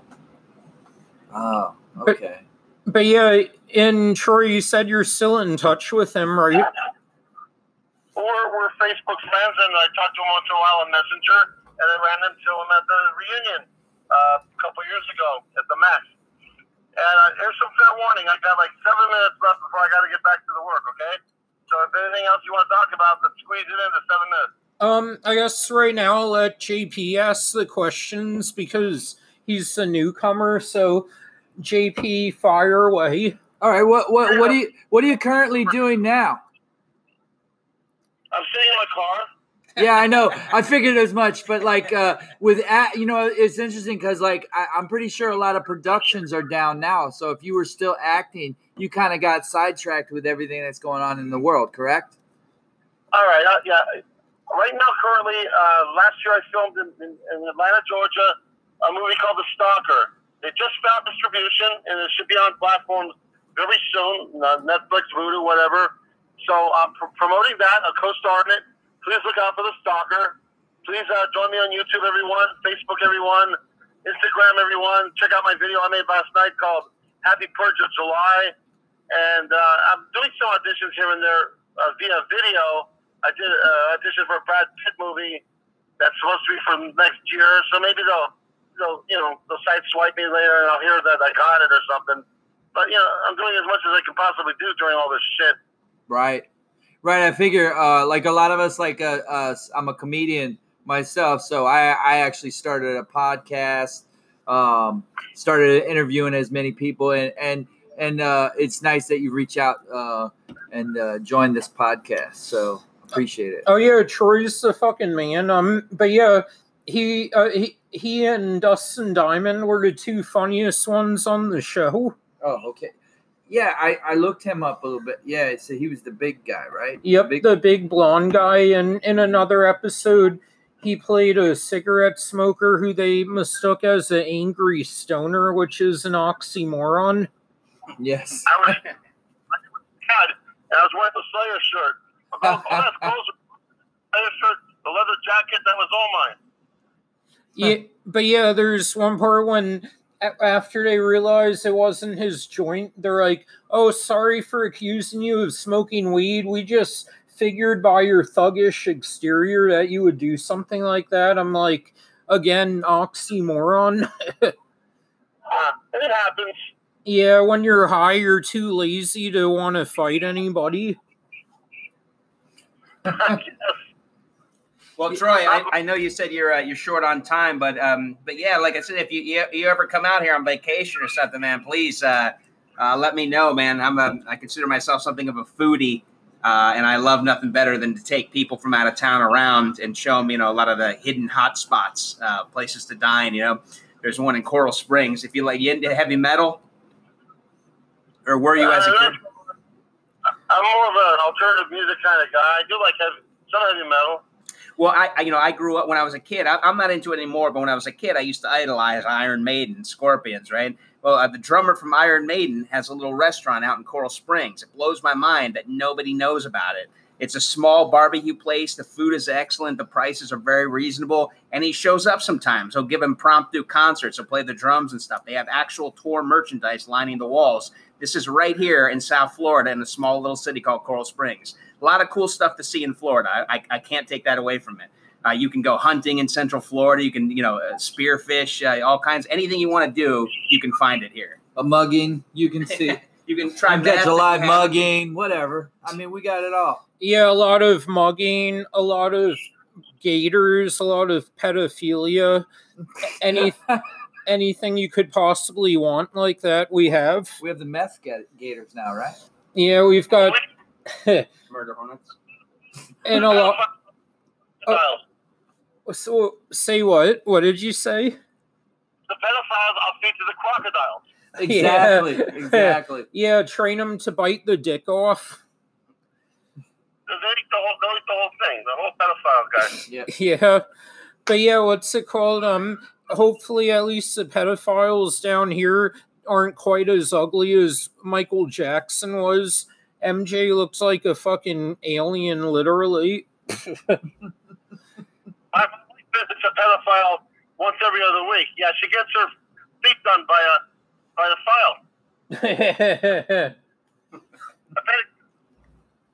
But yeah, were you a Michael Jackson fan? Did you ever listen to his music? A little bit. What did you think of him? I like it. Some of his music's very talented. What can I say? It wasn't a team, really. My music was like Devo. My favorite all-time band is Wall of Voodoo. This is where I'm going. But Wall of Voodoo. Wow, I haven't even heard of that. I'll definitely check it out. That's my favorite all-time band. You know the song Mexican Radio? Well, Whoa. I'm a big fan of Stan Ridgway and Wall of Voodoo and the newer Wall of Voodoo, but that's all gone now. But that's my time. That's my favorite kind of music. Awesome. Yeah, Nice. I'll admit that I'm a sucker for 80s, 90s, and early 2000s hip hop. I used to grew up on guys like DMX, Tupac, Eminem, Public Enemy, all of them. Were you a fan of any of the rappers from your time, like the 80s? I like Run MPC. I said that. How was it? Yeah, I don't know what to tell you. I like there's a radio station out here called KROQ, and that was my high school radio station. And they played all the cool new wave alternative kind of music, and that's what I was really into. I'm a big Foo Fighters fan myself. That's my favorite. Nirvana, Foo Fighters, Pumpkins. I didn't know at the time I was in the Fromus delivery van in the San Fernando Valley, and I delivered to this house, and it was what's his face? Dave Navarro. I didn't know who he was at the time. That's Megadeth. He was out. Yeah, No, Megadeth. Dave Navarro is the guitar player for Red Hot Chili Peppers. Oh yeah, at that Originally time. from Jane's Addiction. Yep. He's the Foo Fighters, isn't he? No, Dave Grohl is Foo Fighters. Oh. Dave Navarro's a little bit darker features, real handsome fellow, married to Carmen Electra, Or was married to her? or maybe not anymore, but he was for a time. So Dave Navarro, what bands was he involved in then? He started out in Jane's Addiction way back in like late 80s, and then he worked his way into the Red Hot Chili Peppers. So I knew the drummer, Steven something. He came into our restaurant. So then Steven ordered food, and Dave Navarro, I recognized him at the time because I already knew about Jane's Addiction.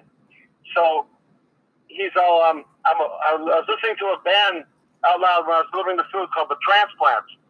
And I go, this is The Transplants. They're my favorite. And then Dave Navarro says, what do you think of Jane's Addiction? I said, yeah, they're all right, too. And I drove off. And that was Dave Navarro. I just said he was just all right. That's funny, man. We all have those moments. I met Diane Lane, who I've always said I've had a crush on for decades. And I was bartending at a party, and she came up, and I made her a drink, and she was just so disinterested, and it really broke my heart, man. I thought for sure, I was like, we're gonna fall in love. We're gonna, this was meant to be. Yeah.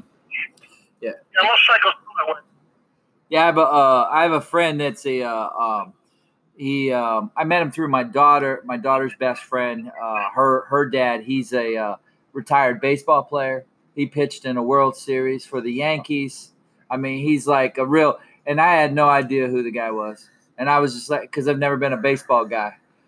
And, you run into those people all the time. You just don't know who you run into and stuff like that. Yeah, that happened to me with Troy. I don't know if you've ever seen that show on Animal Planet called Gator Boys. No, I know, Prep. I never watched that one. But yeah, what's it called? The Gator Boys crew, they all live down here. They're South Florida based, and I only knew them as my karaoke buddies at this place I would go to every week. But I had no idea till like 4 years of knowing them as my bar buddies that they were famous. Then one night, a couple of my friends see me talking to them. They're like, "How do you know the Gator Boys?" I'm like, "Who?" And they're like, "The guys you were talking to all night." I'm like, "Why are they called that? Did they go to the University of Florida Gators?" And they're like, "No, they're a TV show." And I'm like, "What are you talking about?" And that's when my friend showed me their show and everything. I'm like, holy shit, I had absolutely no idea. I'm like, this whole time I was talking to and seeing these guys who I thought were just simply my karaoke buddies. You try to get on their show? Nah, I wouldn't be caught dead trying to do some of the stunts they do. Yeah, they like wrestle with alligators. Well, actually, Dan would be caught dead. Actually, yeah, Dan, exactly. All right, so I'm let's say goodbye. Please, from my movie The Stalker, and I love you guys. Thanks for talking to me and everything. Oh yeah, Hey, nice meeting you, Troy. Yeah, the pleasure was all ours. Particularly mine being a huge diehard Saved by the Bell fan, and given the fact that you were literally like my favorite of the side characters, either you were Mr. Tuttle, the teacher. Oh yeah, my favorite character is Max. Max the nerd. Up him. Yeah, I loved Max too. Do you have a favorite episode? My favorite episode would probably be the drinking and driving. Oh yeah, that one. The one where Zach proved to be a complete lightweight, got into a collision from like 2 or 3 beers. Yeah, well, they're trying to teach kids a lesson, Yeah, well, to me, it was almost like Zach tried to blame the beers for the fact that he was a really shitty driver. Okay, man, I gotta go. Really, my wife's looking at me through the door. Oh shit! You gotta get Yeah, good luck. You'll have to let us know next time how badly she chewed you out. She's not gonna... But check out my video. You got it. The Stalker. The Stalker will do. Are you the Stalker? Do you want? I'm one of the suspects. Oh, okay. Maybe you are. Okay. Can't wait to see it. You have to watch it and find out. And it's only a freaking hour long. Okay. And if you have the link, send it to us if you can. The movie is when it comes out on platform, we'll look for it. Right. Do that. And watch my 4th of July video I made last night. Yeah, that I'll definitely do. I'm sure it's a riot. All right. It's funny a little bit. Okay, I love you guys. Bye. Bye. Yeah, sorry you missed most of it. Look. Okay, I went up north to meet Marissa. You know Marissa? Oh, yeah. Right. She's my girlfriend. So oh, really? I went to meet her for lunch, and then we ended up having a dumb waiter, which it was like a little slow. Everything. Say the people that appeared in that clip. So they had to kind of have a sit down with him about a movie that he was a small part of 30 years prior. It really is an amazing thing. You never know what how big something can become somewhere down the road. But yeah, and Saved by the Bell is one of those shows that everybody's heard of, even the younger generations. They may not be familiar with it, but I'm sure if you mention the title, they've heard of it at least before. It's almost like something that would be on their Nick at Night right now. Right. Now, before we go any further, the guy you're talking about, Joel, his name's Joel Weiss. That's him. Yeah, that's him. Now listen to me. I did a movie with him called Street Soldiers. We're both co-starring in the same movie. You can go to YouTube, get Street Soldiers. You can see us both. It's a great action movie with kids and karate and we're the bad guys. Me and Joel and the Judas Priest and this guy named Jeff Rector. He's the leader. You're going to see a lot of faces in there, and it's a great movie. 1991, the same year I was doing the Saved by the Bell. And Joel Weiss is great. Yeah, that's crazy, man. That's what a small world. I certainly never expected that to happen. But he did tell me when we used to work together, because we had a goofy kind of like a catering job, and that's how we'd run into each other.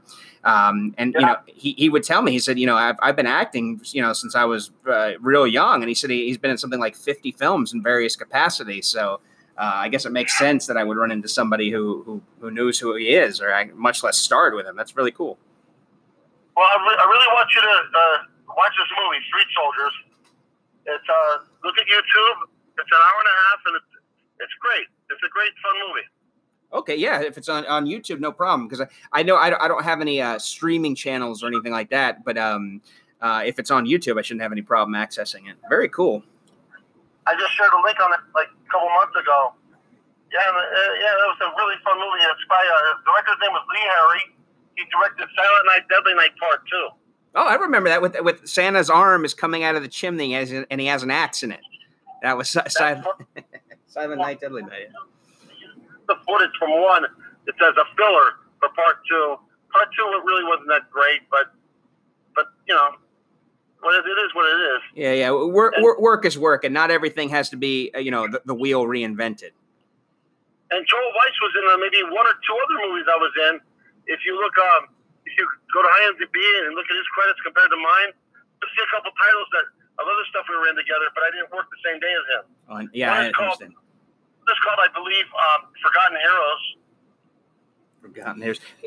Let me ask you conversely. Was there anything you did while you were out there that you ended up, regretting? Because I always say, like, when you're young, you're supposed to take any kind of work, but in this day and age where people can cut clips and take things out of context and alter photographs, I'm not so sure if that's the right way to go anymore. Where, like, to do anything, especially if you're in some kind of comedy skit that's lowbrow or tasteless, and then 10 years down the road, somebody's going to come at you for supposedly using blackface or, something like that. Is there anything that maybe you, wish you hadn't done in hindsight?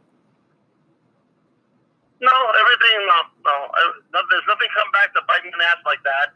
I mean, there's a movie called Fortress of America where I'm in boxer shorts being spanked by a naked girl, but I don't because that was a great time. Well, I'm glad to hear that, because I know that's not the case for me. In one case, as a favor to a friend, I partook in like a comedy sketch that they filmed, and it was I had no script, I had no idea what I was getting myself into, and it's supposed to be sort of like a parody, a political parody, but it had a bunch of people using like racist rhetoric against Obama. And stuff like that. And while I was watching this unfold, I was seriously considering just literally walking out the door because I knew that it was something that one day might come back to haunt me. Guys, can we go just a little bit? So that's just an example. Like I said, nowadays, people, I'm sure you've heard about, with Jimmy Kimmel, he did the Karl Malone sketch, 15, 20 years ago. And now these, people are trying to claim that he did blackface, which he didn't. He did an impression of Karl Malone. It wasn't denigrating anyone's race. He wasn't, playing off negative stereotypes. He just darkened himself to more closely resemble Karl Malone. People either rely. I mean, come on. What's with this Aunt Jemima? She's a pancake lady. I love her. Why are they getting rid of her? I think what the problem is now, we've kind of crossed the line into excessiveness when people are taking offense that something that isn't even meant to be offensive, and you have to work to make it offensive, or you have to assign it some new meaning that it didn't have when it came out to make it offensive. I think a lot of it, probably half of it, is just slacktivism. It's people who want to feel good about themselves. They want to pretend they did something by posting something on Facebook, or they want to pretend that they matter, that their opinion matters. Because if they really felt that way, they'd be out in the street, they'd be picketing, they'd be volunteering. There's a lot of things you can do to actually make the world a better place, and just going after people for mistakes they made when they were 20 may not be the most effective one.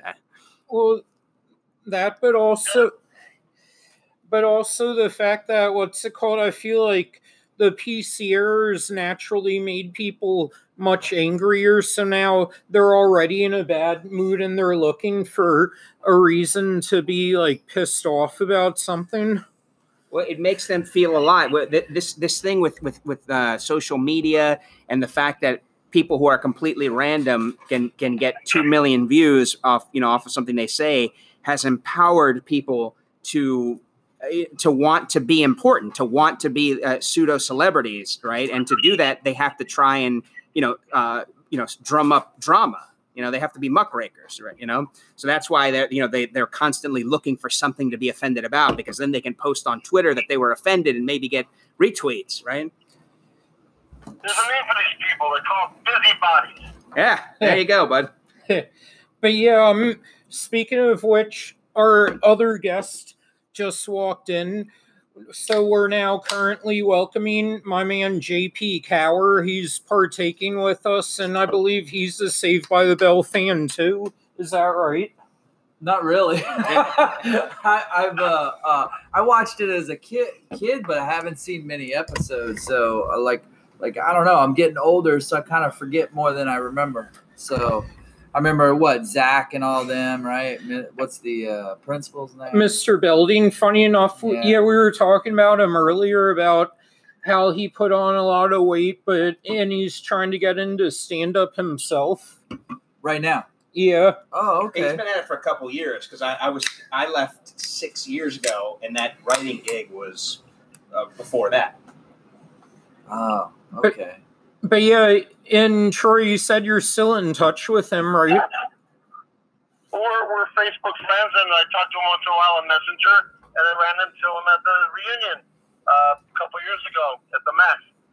And here's some fair warning. I got like 7 minutes left before I got to get back to the work, okay? So if anything else you want to talk about, let's squeeze it into 7 minutes. I guess right now I'll let JP ask the questions because he's a newcomer. So, JP, fire away. All right. What are you currently doing now? I'm sitting in my car. Yeah, I know. I figured as much, but it's interesting because I'm pretty sure a lot of productions are down now. So if you were still acting, you kind of got sidetracked with everything that's going on in the world, correct? All right. Yeah. Right now, currently, last year I filmed in Atlanta, Georgia, a movie called The Stalker. They just found distribution, and it should be on platforms very soon, Netflix, Vudu, whatever. So I'm promoting that. I'll co-star in it. Please look out for The Stalker. Please join me on YouTube, everyone, Facebook, everyone, Instagram, everyone. Check out my video I made last night called Happy Purge of July. And I'm doing some auditions here and there via video. I did an audition for a Brad Pitt movie that's supposed to be for next year. So maybe they'll side swipe me later and I'll hear that I got it or something. But, I'm doing as much as I can possibly do during all this shit. Right. I figure, like a lot of us, I'm a comedian myself, so I actually started a podcast, started interviewing as many people, and it's nice that you reach out and join this podcast. So appreciate it. Oh yeah, Troy's the fucking man. But yeah, he and Dustin Diamond were the two funniest ones on the show. Oh, okay.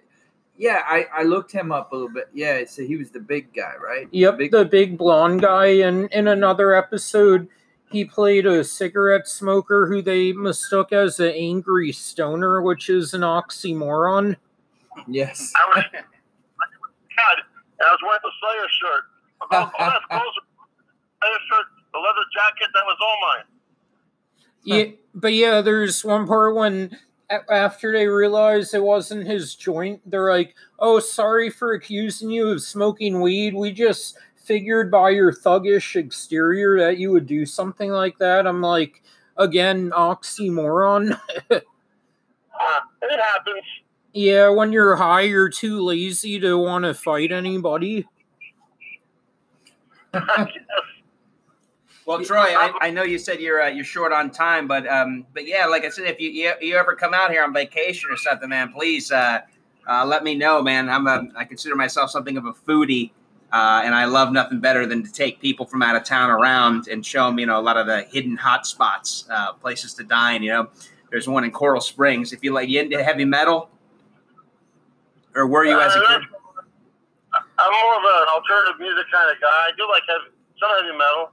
Well, I grew up when I was a kid. I'm not into it anymore, but when I was a kid, I used to idolize Iron Maiden, Scorpions, right? Well, the drummer from Iron Maiden has a little restaurant out in Coral Springs. It blows my mind that nobody knows about it. It's a small barbecue place. The food is excellent. The prices are very reasonable. And he shows up sometimes. He'll give impromptu concerts. He'll play the drums and stuff. They have actual tour merchandise lining the walls. This is right here in South Florida in a small little city called Coral Springs. A lot of cool stuff to see in Florida. I can't take that away from it. You can go hunting in Central Florida. You can, spearfish, all kinds. Anything you want to do, you can find it here. A mugging, you can see. You can try July mugging, whatever. I mean, we got it all. Yeah, a lot of mugging, a lot of gators, a lot of pedophilia. Anything you could possibly want like that, we have. We have the meth gators now, right? Yeah, we've got murder hornets. And a lot. crocodiles. So say what? What did you say? The pedophiles I'll feed to the crocodiles. Exactly. Yeah. Exactly. Yeah, train them to bite the dick off. They'll eat the whole thing, the whole pedophile guy. Yeah. Yeah. But yeah, what's it called? Hopefully at least the pedophiles down here aren't quite as ugly as Michael Jackson was.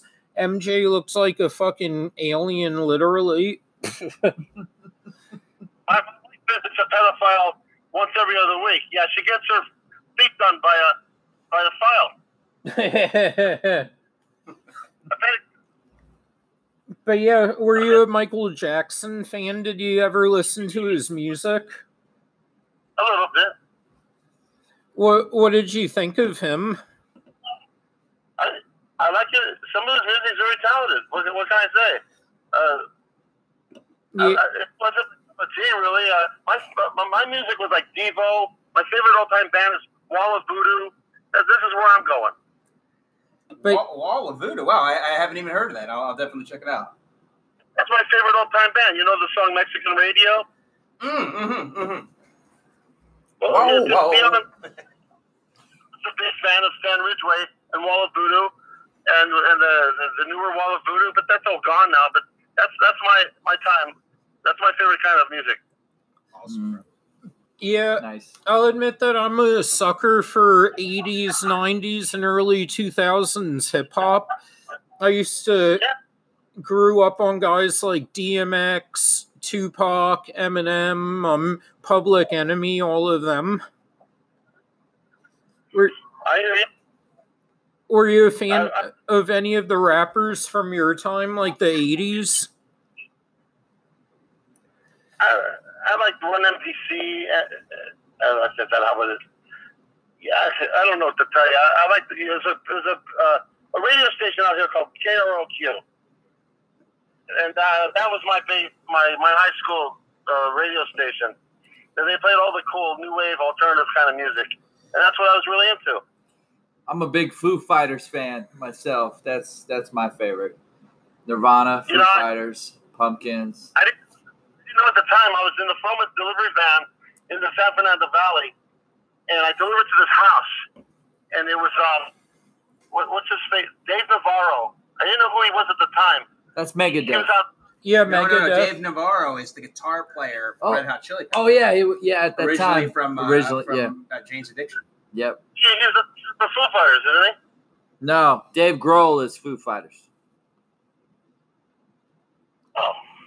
Dave Navarro's a little bit darker features, real handsome fellow, married to Carmen Electra, Or was married to? or maybe not anymore, but he was for a time. So Dave Navarro, what bands was he involved in then? He started out in Jane's Addiction way back in like late 80s, and then he worked his way into the Red Hot Chili Peppers. So I knew the drummer, Steven something. He came into our restaurant. So then Steven ordered food, and Dave Navarro, I recognized him at the time because I already knew about Jane's Addiction. So he's all, I was listening to a band out loud when I was delivering the food called The Transplants. And I go, this is The Transplants. They're my favorite. And then Dave Navarro says, what do you think of Jane's Addiction? I said, yeah, they're all right, too. And I drove off. And that was Dave Navarro. I just said he was just all right. That's funny, man. We all have those moments. I met Diane Lane, who I've always said I've had a crush on for decades. And I was bartending at a party, and she came up, and I made her a drink, and she was just so disinterested, and it really it broke my heart, man. I thought for sure, I was like, we're gonna fall in love, we're gonna, this was meant to be. Yeah. Almost psycho.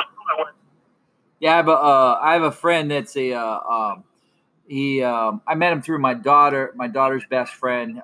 Her dad, he's a retired baseball player. He pitched in a World Series for the Yankees. I mean, he's like a real, and I had no idea who the guy was. And I was just like, because I've never been a baseball guy.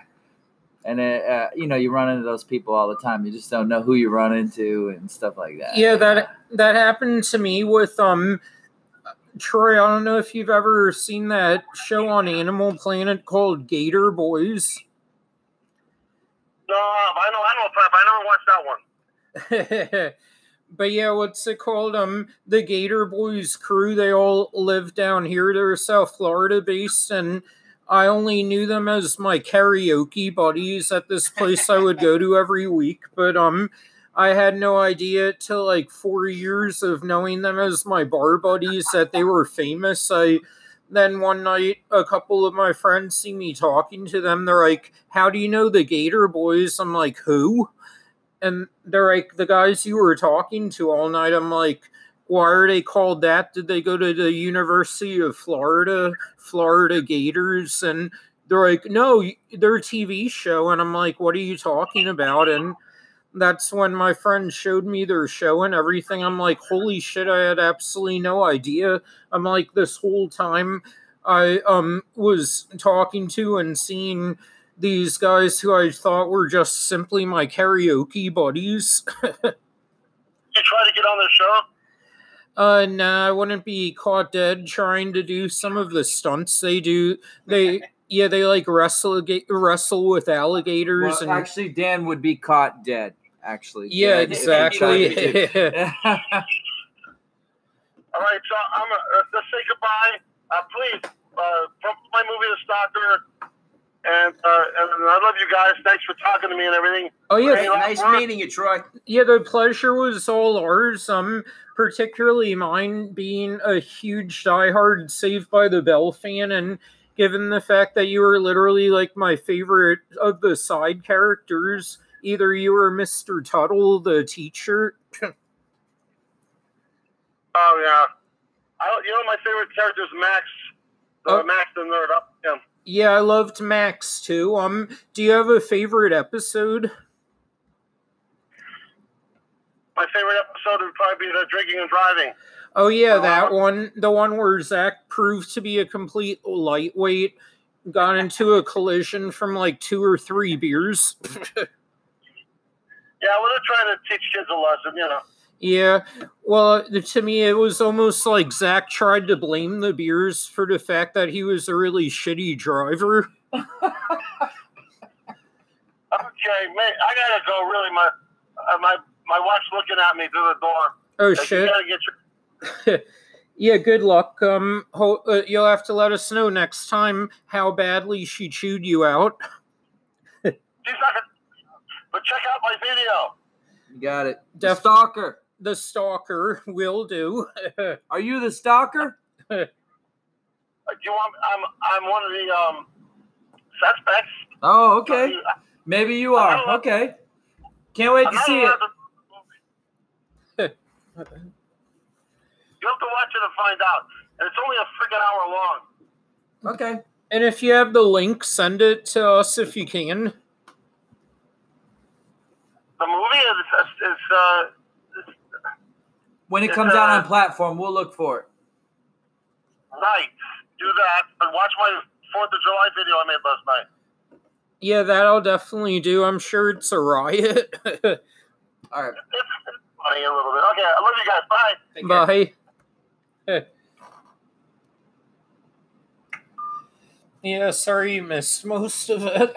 Look, okay, I went up north to meet Marissa. You know Marissa? Oh, yeah. Right. She's my girlfriend. So Oh, really? I went to meet her for lunch, and then we ended up having a dumb waiter, which it was like a little slow. Everything